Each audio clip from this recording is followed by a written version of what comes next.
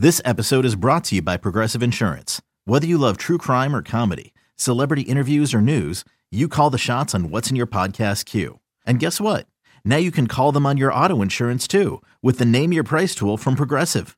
It works just the way it sounds. You tell Progressive how much you want to pay for car insurance, and they'll show you coverage options that fit your budget. Get your quote today at Progressive.com to join the over 28 million drivers who trust Progressive. Progressive Casualty Insurance Company and Affiliates. Price and coverage match limited by state law.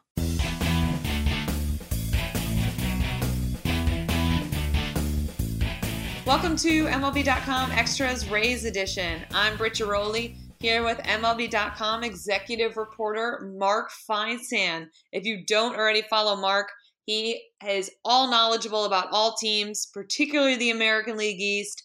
And today, Mark, we are going to delve into the Tampa Bay Rays and that Cy Young Award that went last night to Rays lefty Blake Snell. Mark, what were your thoughts on him winning over Justin Verlander and Indians ace Corey Kluber? Were you surprised at all? And do you feel like this is a shift in the voting? You know, I wasn't surprised. I think when you look at Snell's season, it was certainly outstanding. And if you look at, a guy with a sub-2 ERA in the American League, let alone the American League East, that is certainly something that stands out above most other things. I understand the innings situation with him compared to Verlander, compared to Kluber, a lot fewer innings. But in this day and age, I don't know that people necessarily care as much about that as they once did. Look, we saw a guy in the National League win the Cy Young with 10 wins. So clearly there is a shift in the landscape in terms of things people care about. But I think when you look at Snell's numbers, top to bottom, with the ERA at 1.89, with the WHIP at 0.974, what do you have, about 5.5 hits per 9 innings, 11 strikeouts per 9 innings. He was excellent. And, I think it's interesting. More people have, common fan, your average fan would look and say, who's Blake Snell and how did he beat Justin Verlander and Corey Kluber? Because those are two guys who everybody knows. And Verlander obviously is a household name among even casual baseball fans. But Snell was just great this year. And pitching in that division. And interestingly enough, he struggled against a couple of the teams in that division. The Yankees, he was 1-2 with a 6.08 in 3 starts. The Orioles, he was 1-1 with a 7.27 in 2 starts. And you'd say, well, so how good was he really? But against the Red Sox, who I pretty sure had a good lineup and a pretty good season, he was 3-0 with a 1.08. So, he handled the teams he had to handle. He dominated the rest of the American League. And, I thought it was really interesting. Against teams that were 500 or better, he had a 1.66 ERA. And against teams under 500, it was 2.16, which is still obviously excellent. But to have a 1.5 ERA against winning teams, that really showed that he stepped it up against big competition. Yeah, certainly. And you mentioned it as well. The innings, probably the biggest knock against him. But Snell did get 17 first-place votes, and Verlander got 13. I think you could probably make a case for both. I had voted for Snell. Mark, if you had a vote, how would your ballot have looked? I probably would have gone Snell 1, Verlander 2. I may have gone Cole 3, Kluber 4, and Sale 5. I think that's probably, without having actually delved into it with a ballot in front of me, because as you know, Britt, when you have that ballot in front of you, you really dive into the stats and you really dive into everything a lot more. But I think my 1-2 would have been Snell Verlander exactly as it was. And so I think the voters got it right on this one. Interesting note that I saw last night as they were announcing the winners. It's only the 3rd time in history that both Cy Young winners had sub-2 ERAs. And that was 1972 and 1968. 68 was Bob Gibson and Denny McLain. 72 was Steve Carlton and Gaylord Perry. So, you're talking about historic kind of seasons from these two guys. And so I just think, you look at especially Snell knew when he went out there, they were using openers 3 or 4 days a week otherwise. And there was a lot of pressure on him when he went out there to go out there and really, not throw up a stinker, not have the bullpen in there in the 3rd inning. And he saw, his offense was made up of a bunch of guys who weren't expected to be there. They traded a whole bunch of guys at the beginning of the season. They trade Chris Archer in the middle of the season. They traded Odorizzi at the beginning of the season. There was a lot of chaos around that team all year long. And for Snell to just sort of, put his head down and do his job and really have the breakout season that a lot of people were hoping from him. I was really, really impressed by everything he did this year. Yeah, it seems like the voters got it right. Obviously, Mets ace Jacob deGrom winning on the National League side. And then with the manager of the year, you kind of knew going in that it looked like it was going to be that two-man race, Bob Melvin of the A's, Alex Cora, but Kevin Cash finishing in the top three. A 90-win season in a year that, they got in trouble. People were skewering them, Mark, for saying that they were trying to tank. What can you say about the job of Kevin Cash and what he was able to accomplish this year? I said this on MLB Network the other day. I would have voted for Kevin Cash. I thought that given everything, Manager of the Year is one of those really odd awards where it usually goes to the guy whose team won the most games that wasn't expected to win a lot of games. And certainly Bob Melvin fits in that category. And, Oakland had a lot of the same problems that Tampa Bay did. And they, I think, 21 players on the DL, 9 starting pitchers on the DL, and they won 97 games and got to the postseason. So I have no problem with Bob Melvin winning. But I think when you look at Kevin Cash, they didn't have a Chris Davis hitting 40-something home runs. They didn't have,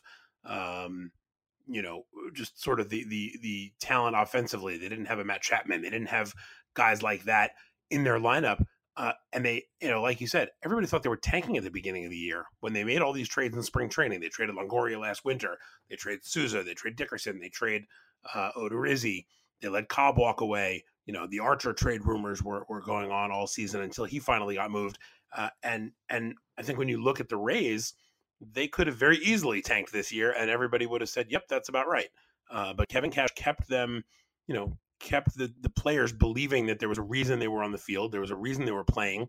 And this is a team that, in late June was 34-40 and was 16 and a half games out of first. And you just sort of said, well, who would have blamed them if at that point they just sort of said, all right, well, we're just going to play out the string for the next 3+ months, and wherever we land, we land. And then they went, 50, my math is not good, 56-32 over the final games there, over the final, 90 games. And that's Cash deserves a lot of credit for that, and doing it in a situation where you are using an opener 3 or 4 days a week. My favorite thing I saw all season maybe was when they traded Chris Archer and Snell was hurt. The day after the trade deadline, their depth chart on MLB.com had no starting pitchers. Yeah. Literally, there were no starting pitchers listed in the depth chart under the rotation. So Kevin Cash kept that team together and thrived from that point forward. And you're talking about, you're talking about a division where you had a 108-win team and 103-win team, or 100-win team rather. So, I just think it's, it's a credit to what Kevin Cash was able to do with the Rays this year. And like I said, any one of those 3 guys who were the finalists would have been fine for any of them to win because they all had outstanding seasons. But I really think Cash, stepped up his game this year in terms of what he did with that clubhouse and managing that pitching staff, et cetera. And really deserves to be recognized for that. Yeah, it certainly does. And you're having a good season when you're mentioning all these awards. Joey Wendell finishes 4th in the American League Rookie of the Year voting, which is a pretty stacked award, I think, when you look at what eventually transpired this year with Ohtani being the winner despite being limited with some injuries. And Mark, at a time of the year when most teams are kind of still gathering what needs to get done, the Rays have already made a trade. They've already addressed the catching situation with Seattle in that 5-player swap that was made official last week. They get Mike Zunino. I know that deal's been kind of official for a few days, but when you look at that from both sides, they trade away Malik Smith, an incredibly popular player. When it comes to the Rays and these moves, do you just always have to say advantage Tampa Bay until you see otherwise?